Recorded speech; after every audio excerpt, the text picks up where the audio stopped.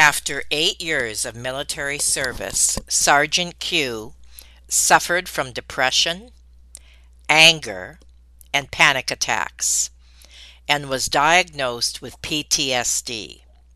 He nearly ended his own life in the parking lot of a church. In his interview today, Sergeant Q is going to share his story and what he has learned about one of the greatest battlefields, our minds. Stay tuned. We'll be right back. Have you ever felt like giving up, quitting, throwing in the towel? Welcome to Never Ever Give Up Hope featuring Carol Graham. She's an author, health coach, and motivational speaker. Backed into a corner multiple times in her life, Carol shares with you stories on how she overcame some of the toughest obstacles a person can go through in life, but refused to give up hope. Rather than admit defeat, an opportunity was presented, and it involves each and every one of you.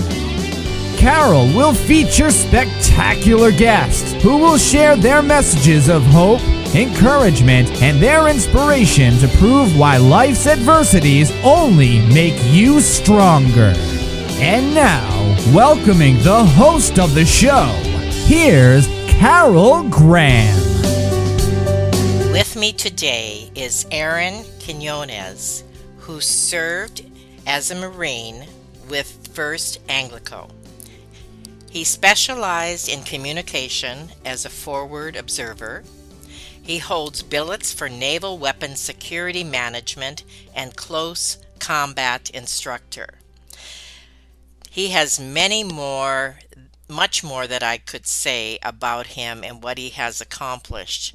But we're going to start from the beginning and have him share with us, first of all, on becoming a proud Marine right out of high school. Welcome, Aaron. Hey, thank you, Carol. Thanks for having me on. I really appreciate you giving me the opportunity to be on your platform and share my story. So tell us about what happened right out of high school and a little bit about your upbringing. Sure, absolutely. I grew up in the mountains of Northern California. It's a small little town called Mad River. And I think the graduating class was about 7 students. And so I grew up. Yeah, it was really small. I went to high school in Coos Bay, Oregon, but my grade school all the way through my freshman year, I was going to Southern Trinity High School there. It's a small little mountain town, like I said. There's nothing out there but loggers and outlaws. And my parents were the former. They were outlaws. I grew up on a hippie commune that my parents were marijuana farmers. And so they actually have done a documentary about where I grew up called Murder Mountain. Oh, wow. Yes. And so it's not actually a mountain, but a mountain range on the Humboldt Trinity County line. And that's right where I grew up. So there used to be a law enforcement commission called CAMP, which was California Agricultural Marijuana Patrol. And they would fly around and try and bust people like my family who were growing marijuana. So I've watched that whole industry go from the Wild West to Main Street. It's been pretty fascinating to watch. But growing up in that environment, in the outlaw environment, people really romanticize the whole hippie, marijuana growing movement. But it has a really dark underbelly. There's a lot of abuse that happens there. Drug abuse, spousal abuse, child abuse, murder. Hence the name Murder Mountain, right? Wow. A lot of people disappear up there. And it's, growing up like that, you don't realize that that's not normal, right? That is normal for you. It's not till you get older, you start to realize like, oh, wow, that isn't normal to grow up like that and to witness those things. And a couple of my classmates in my 8th grade year were arrested actually for murder. They had murdered some kids over a drug deal. And it wasn't really shocking to me as a kid that happened. What was more surprising to me was how quickly everybody stopped talking about it. Like, I remember sitting there in class, like, nobody's going to talk about, like, that these kids just murdered these other kids and we're just going to keep going on with school like it never happened. Like, that was really bizarre to me as a kid, the fact that nobody really talked about it. But yeah, so I grew up like that. And growing up enduring hardship, I think really prepared me for my time in the Marine Corps. Because when I joined the Marines and I'm going through hardship there, I felt like it was easier for me than some of the other guys, just because I'd grown up enduring so much hardship. And so I'd watch guys wash out of boot camp, and same thing in Anglico. It's a special forces group. I'd watch guys, wash out of that. And I just didn't really understand it, because to me, I don't want to say it was easy, but it kind of came natural, the enduring hardship part. And I've really taken hold of that ability to endure hardship and utilize it now in my professional life to help me get through, obstacles that I face as an adult and a business owner and a nonprofit founder. And for those in the audience who might not know, what is Anglico? So Anglico is the Air Naval Gunfire Liaison Company. It's part of, which used to be called JSOC, Joint Special Operations Command. Now I think it's still part of MARSOC. And it's a group of forward observers. So we're all master parachutists. So we'll parachute into a battle space, and we will control all the aircraft that comes on station. So we can do combined arms. So we can do artillery, mortars, close air support, attack helos. I can control munitions that have what we call GBUs, global positioning satellites. You use them with a remote control. Drones now are really big. So we utilize drones, MLSR, missile systems. So we're the guy who puts steel on target. So we work with a lot of other special forces units and conventional units as well, helping support their mission. So let's say the Rangers have to go in and extract a high value target. There will be an Anglico team nearby that's controlling all the air on station, suppressing the anti-air, bringing their choppers in, telling them where to land, and then providing close air support. So putting attack helos inbound to be able to support those guys on the ground to get them out safe. And if there is a casualty or somebody gets injured, we also know how to run a 9-line brief to be able to tell the choppers where to land to pick up our dead and wounded. So we control all the air on the battle space. That's our unique capability. Oh my goodness. I never knew that before. That is so interesting. Thank you for sharing that part. And you also volunteered for a combat tour in Iraq.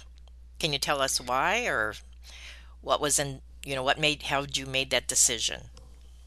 Yeah, it was really easy decision for me. I had spent so much time training in Anglico and had a very unique skill set that was needed. And so I had the opportunity to not go. Because I was finishing my first contract, but I volunteered to go out of the IRR, which is the Individual Ready Reserve. So I was already at home with my family. I could have just stayed there, but I volunteered to go. I had lost a good friend of mine, Brian Bertrand, a year previous. His aircraft went down on the Afghan border. He was the first casualty on the War on Terror out of Oregon. And so we were classmates together. I'm the one who convinced him to join the Marine Corps with me, depped him in, and then he actually served under me for a few months when we first got in. I was in about a year longer than he was, because I joined right out of high school, and he spent a year trying to go to college, and it wasn't working out. And so, we were friends, and I talked to him about the Marine Corps, and he ended up joining. It's crazy. It's a small, Coos Bay is still a pretty small town. His dad was my history and geography teacher. And so I knew Mr. Bertrand really well as well. So when he died, I had a lot of survivor guilt about that, because I'm one of the guys really? who Yes. get him into the Marine Corps. And so I carried that burden. So for me, it was an easy decision when the war kicked off to volunteer to go, because I felt like I owed it to Brian to go and fight. So for me, it was a really easy decision to say, hey, I'll go. We're going to switch gears a little bit here now. So at what point did you realize that the real battlefield is in your mind?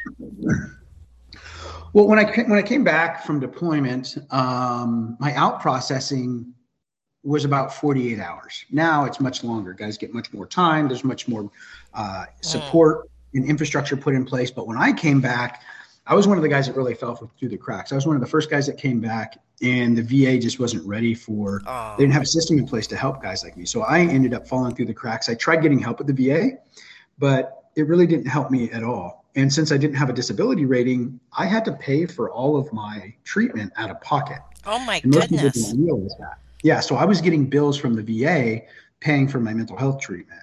And I just got tired of paying for it. And so I stopped.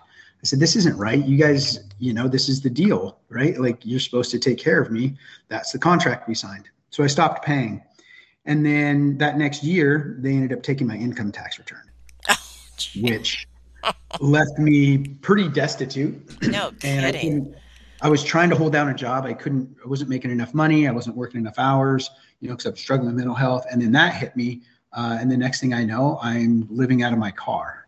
And so it was a pretty humbling experience to go from being a top tier operator to living in my car. No kidding. Wow. And feeling like the government really just abandoned me, and it was really hard pill to swallow, to feel like you were all alone and that this organization that's supposed to be helping you is not doing it. I got fired from my job because I wasn't very reliable. I wasn't showing up, which, they had every right to terminate me. I just couldn't manage my own mental health at the time. What year was this, Aaron? This was probably 2005, 2006 Okay. that I was living in my car.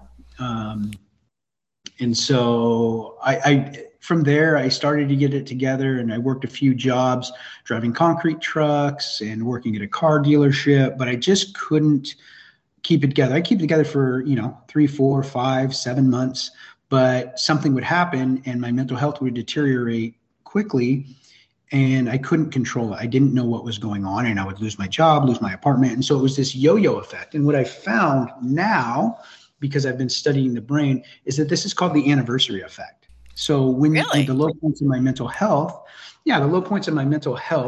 were always around the same time. And so I started journaling and tracking these things. And it's actually called the anniversary effect. And so there's a great book that's called The Body Keeps the Score. And it talks about how we retain trauma on a cellular level. And so even though our conscious mind doesn't recognize it, our subconscious mind does. And it will start to relive those trauma experiences. And we start having anxiety and depression and not understand where it's coming from. When you understand the anniversary effect and you start looking at your own life and the patterns, you start to see that there's these low points throughout the year for your mental health. And the majority of times it's connected to a trauma that you've experienced. Now, even though you are sharing this predominantly from a military perspective, this is very relatable. And I'm sure you're aware of that. That's no news. So explain how that affects anyone and everyone outside of military. Yeah, absolutely. So when I wrote the book, I wrote it for other veterans. And I had a wonderful editor. She's a very wonderful Christian lady. And she says, Aaron, if you explained, not change the terminology, but just explained the terminology and the acronyms that you're using, you could reach a much broader audience. And I was like, I don't really want to do that, but I went ahead and did it. And man, she was so right, because what I've learned is that no matter how you experience trauma, whether it's from combat, from childhood, from abuse, from rape, from kidnapping, it doesn't matter how you experience trauma, the end result is always the same. It's the hypervigilance, it's the anxiety, it's the depression, it's the suicidal ideations. Like, it doesn't matter how you experience it, the end result is the same for everybody. And so when I explain the terminology, it's been amazing to watch other groups utilize the book and the curriculum that I created for domestic abuse survivors, or women coming out of trafficking, or I was in Lithuania teaching last year. I was teaching in Lithuania at a college. All these college kids. Lithuania has the highest suicide rate of all of Eastern Europe. Wow. And so, these are young kids. They haven't experienced combat, but they've experienced trauma over there. And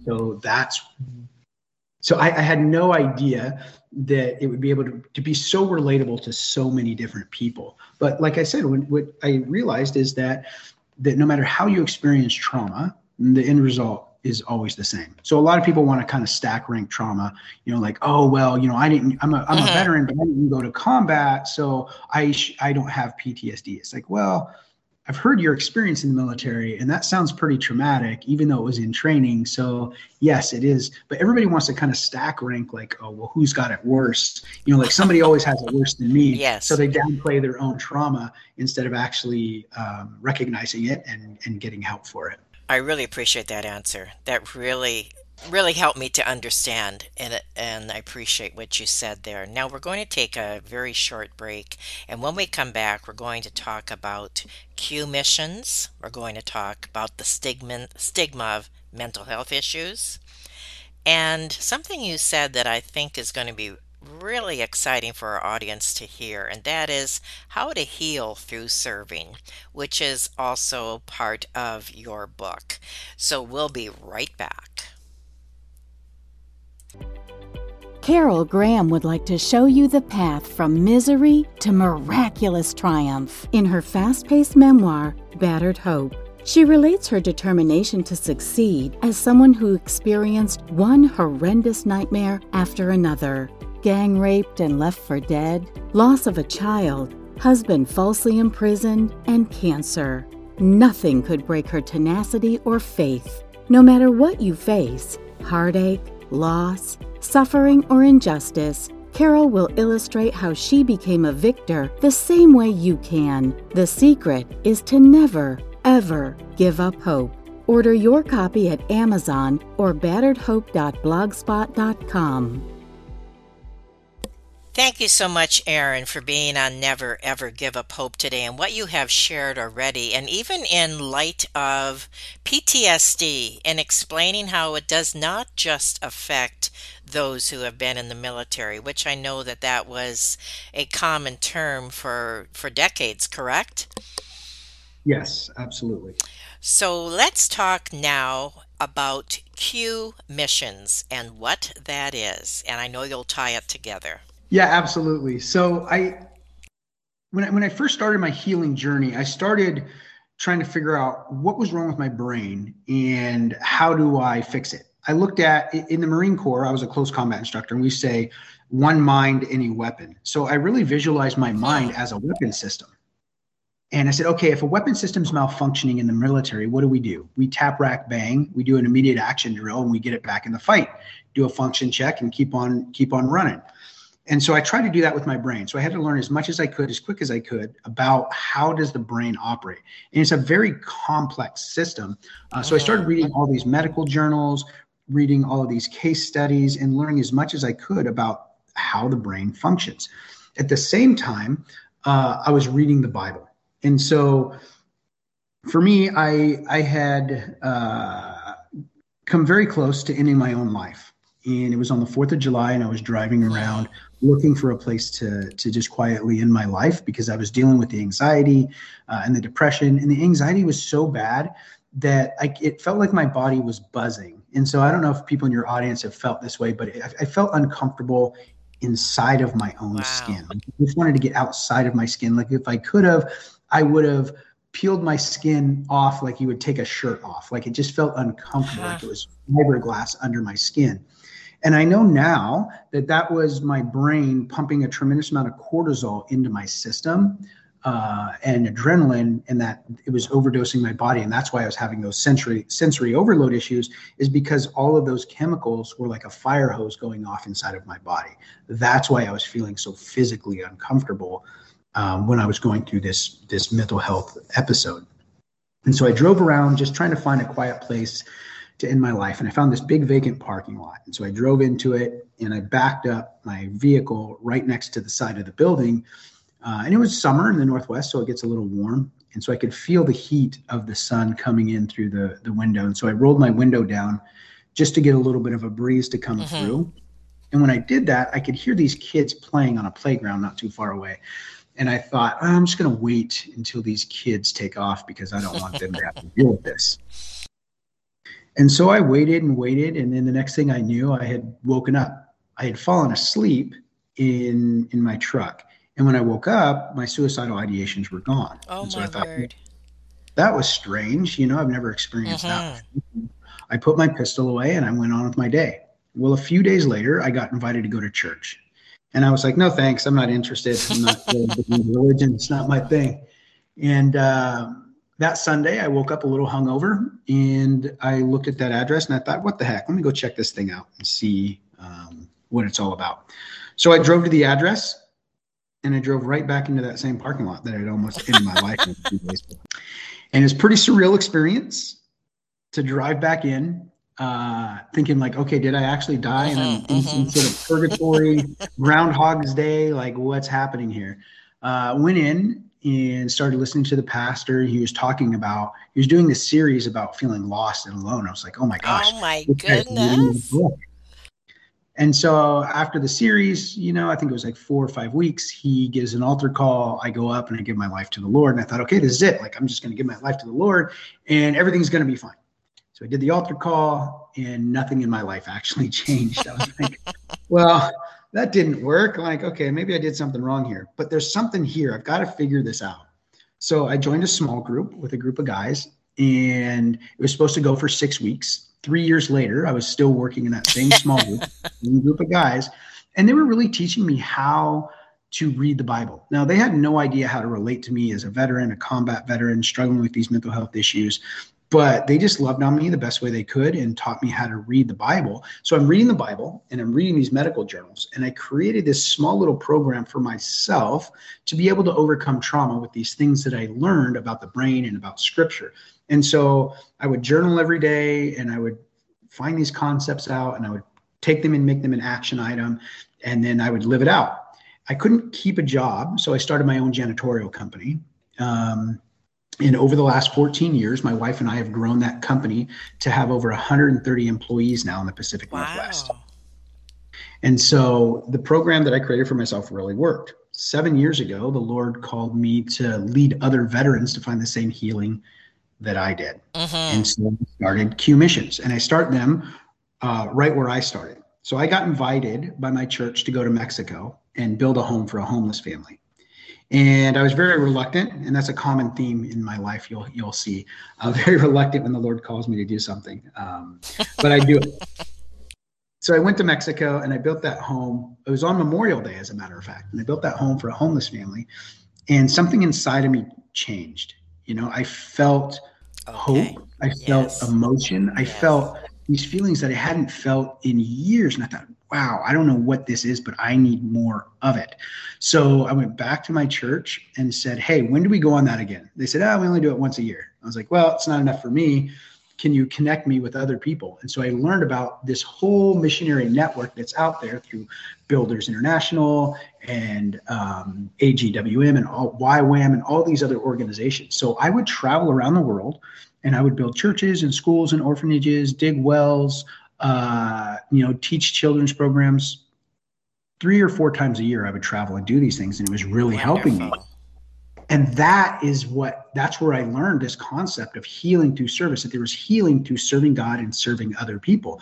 And it totally blew my mind when I'm reading in the Bible that it tells us this is what we're supposed to be doing, is to be loving and serving others and loving and serving God. And then I'm reading these medical journals that are telling us the best way to build mental resiliency is through altruism and volunteerism and helping other people. And then I go out and I put this in practice, and I'm like, oh my gosh, this really works. Like, I feel much better. And so that is what I teach guys. So every year on Memorial Day, I'll take a team down to Mexico, and I'll take 40 to 50 guys with me, and we'll build a home for a homeless family. So it takes about 20 guys per house. So if there's 40 guys, we'll do 2 homes in 2 days.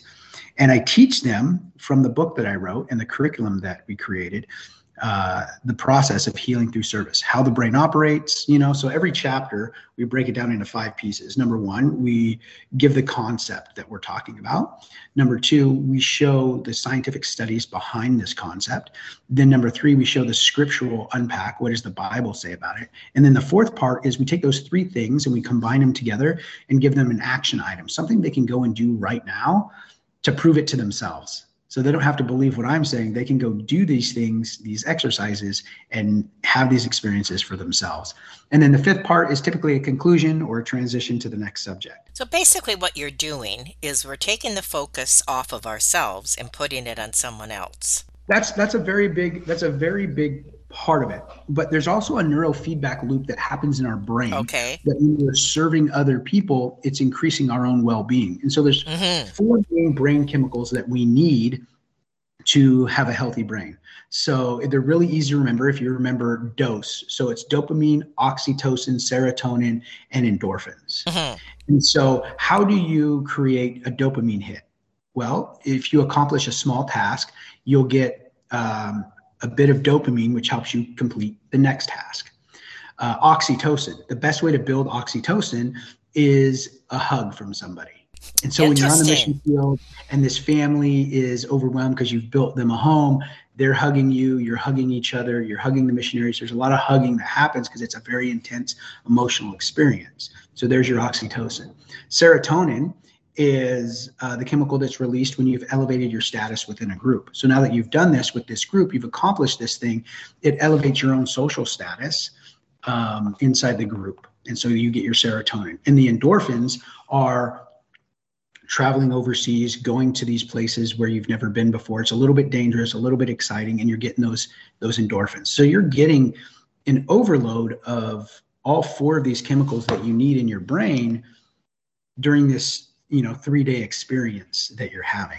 And you're teaching your body how to build and release these chemicals. And isn't that true that when you are in prayer or in praise, that the same thing happens? Yes, absolutely. So it's really cool when you look at brain scan images of people who are deep in prayer or people who are in meditation. You can see the same area of the brain actually light up. It's pretty fascinating. I go into that in my book. I talk about how the different areas of the brain will light up, and you can see that when people are in prayer and worship. It's really remarkable that you can actually see physical changes happening in the brain when you're in prayer and worship. I'm really glad that you said that that is in your book, and we're going to talk about your book a little more. That's exciting, to say the least. But first of all, I just want you to address how to break the stigma of mental health issues. That's a great question. So I travel a lot and speak on this very issue right here. And I think it's really important, especially for people who are in a leadership role. If you're in a leadership role, it's even more important for you to take note of this. So for those of you who are listening, and if you're in a leadership role, this is the time to really pay attention. So what I've learned, and I'll go more in depth in it, but what I've learned is that when we speak about our own mental health struggles, it gives people around us permission to speak about their mental health issues as well. So if you're in a leadership role, or if you're in a position of authority, especially, it's important for you to share these things. Now, you don't have to be an open book and tell everybody everything about your life. But if you share like, hey, I've dealt with depression before, these are some things that I've done, it opens the door for other people to not feel alone and to be open and ask for help. And so if you're in leadership or in a position of authority, it's super important for you.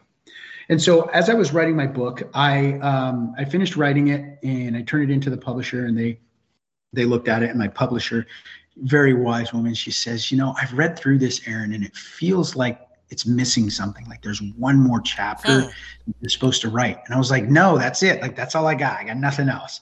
I've never written a book before, And she's like, well, just pray about it. So I did. I prayed about it. And I was like, you know what? There is this one other concept that I haven't fully fleshed out yet. It's just this concept that's been rolling around as I've been working with veterans and building this book.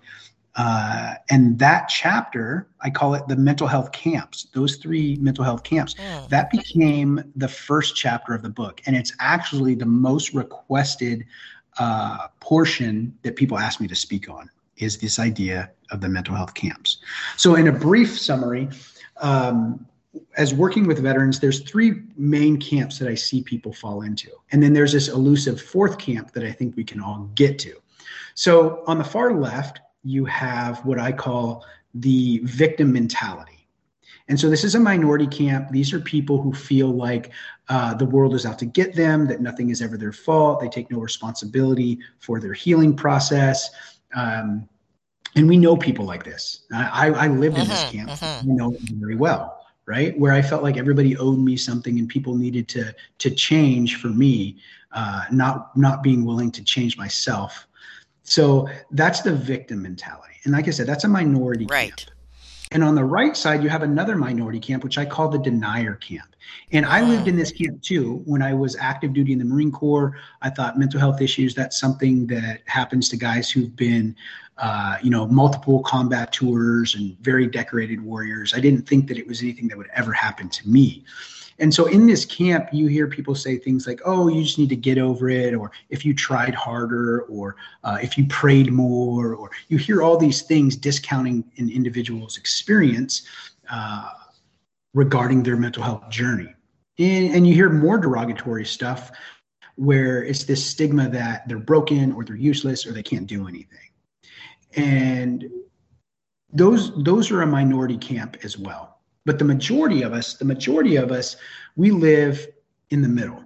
And I call it the silent majority, because there are people who have dealt with mental health issues, depression, anxiety, suicidal ideations, addiction, but they're afraid to say anything about it because they're too afraid of the people on the right, the denier camp, painting them as the people on the left, the victim mentality. So they suffer in silence. But we're the only ones that can actually change the conversation. Because if we stand up and we say, hey, I struggle with anxiety, I struggle with depression or PTSD or whatever that is, it gives permission for everybody else to do the same thing. And it changes the perception of what mental health looks like. And so for the people on the right, the denier camp, it changes what they think somebody struggling with mental health looks like. Because they look at me, I travel the world, I have 2 very successful businesses, an award-winning nonprofit, I'm a published author and speaker, I have a technology startup. And they say, you struggle with depression and anxiety? I said, yeah, man, there's some days I can't even get out of bed because my depression is so bad. Or I have to leave an event early because my anxiety is overwhelming me. It changes what they think that mental health condition looks like. Yes. And for the people on the left, the denier camp, it gives them hope that they can do better and be better.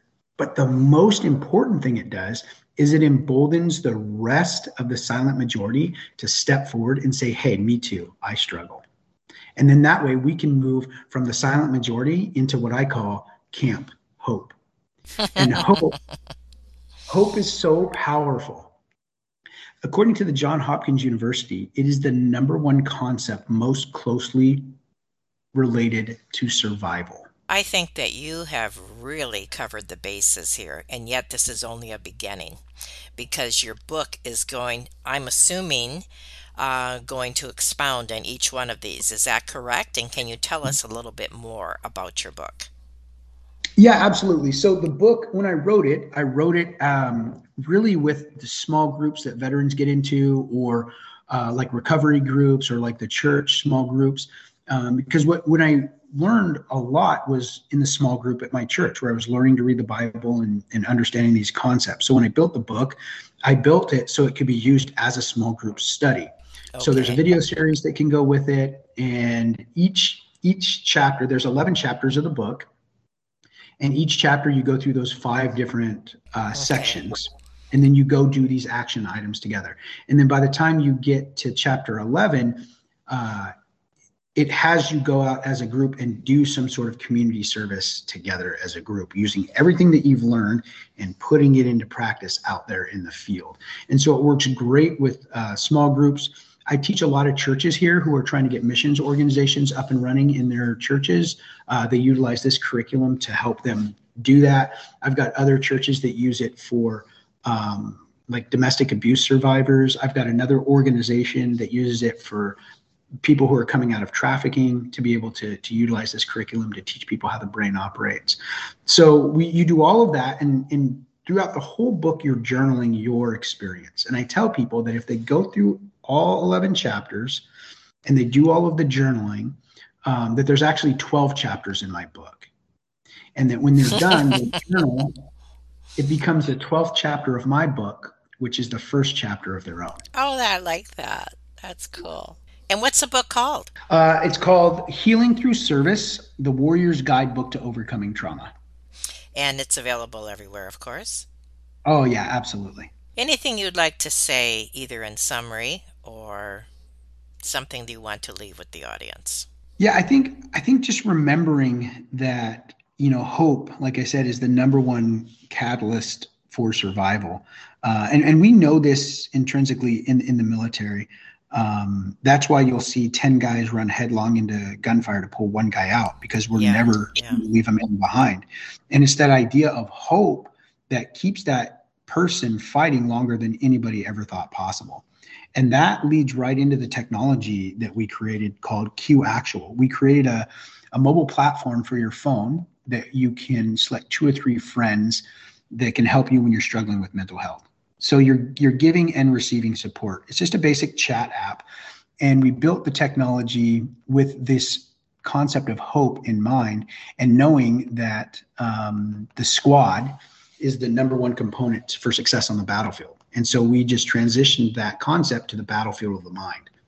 And so now 2 or 3 guys will get together and they'll chat on this app. And if somebody's struggling with mental health, they don't have to think about who am I going to call or what am I going to say. They can just push one button on their phone and it sends an emergency alert to their friends that they're struggling with mental health. Oh my word, that's incredible.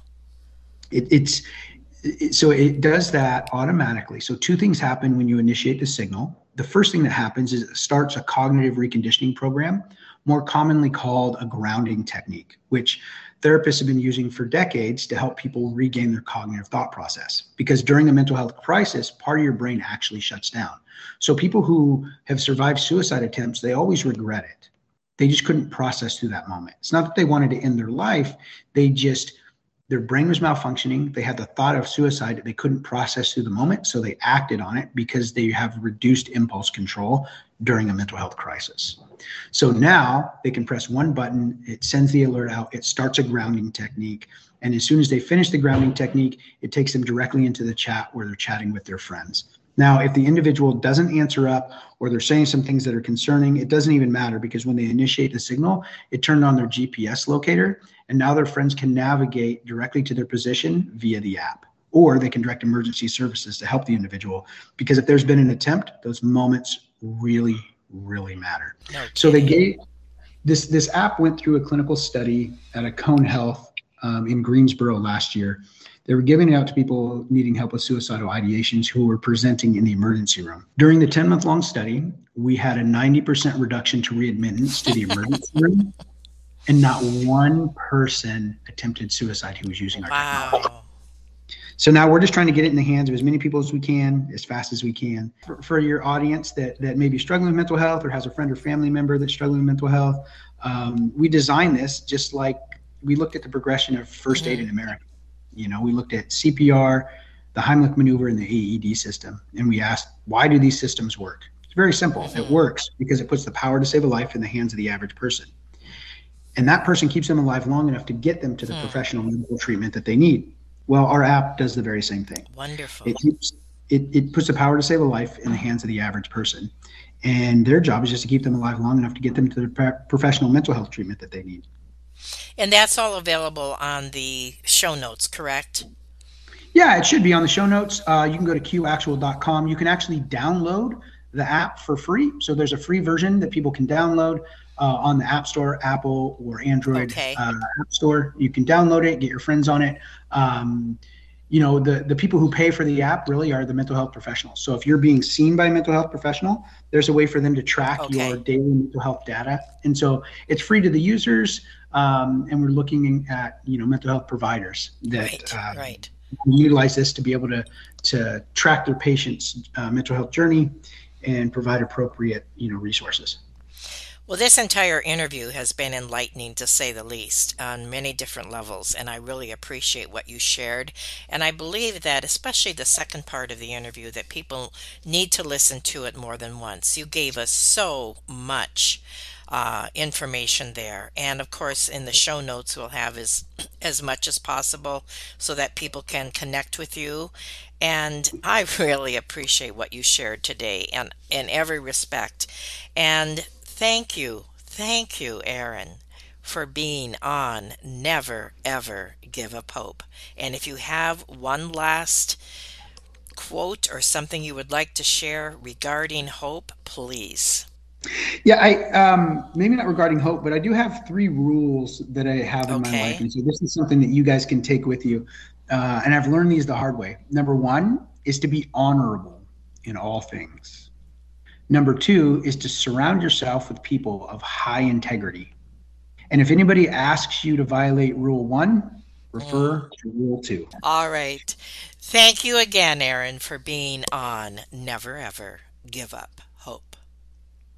Thank you for listening to Never Ever Give Up Hope, featuring Carol Graham. Did you know that most people succeed because they are determined to?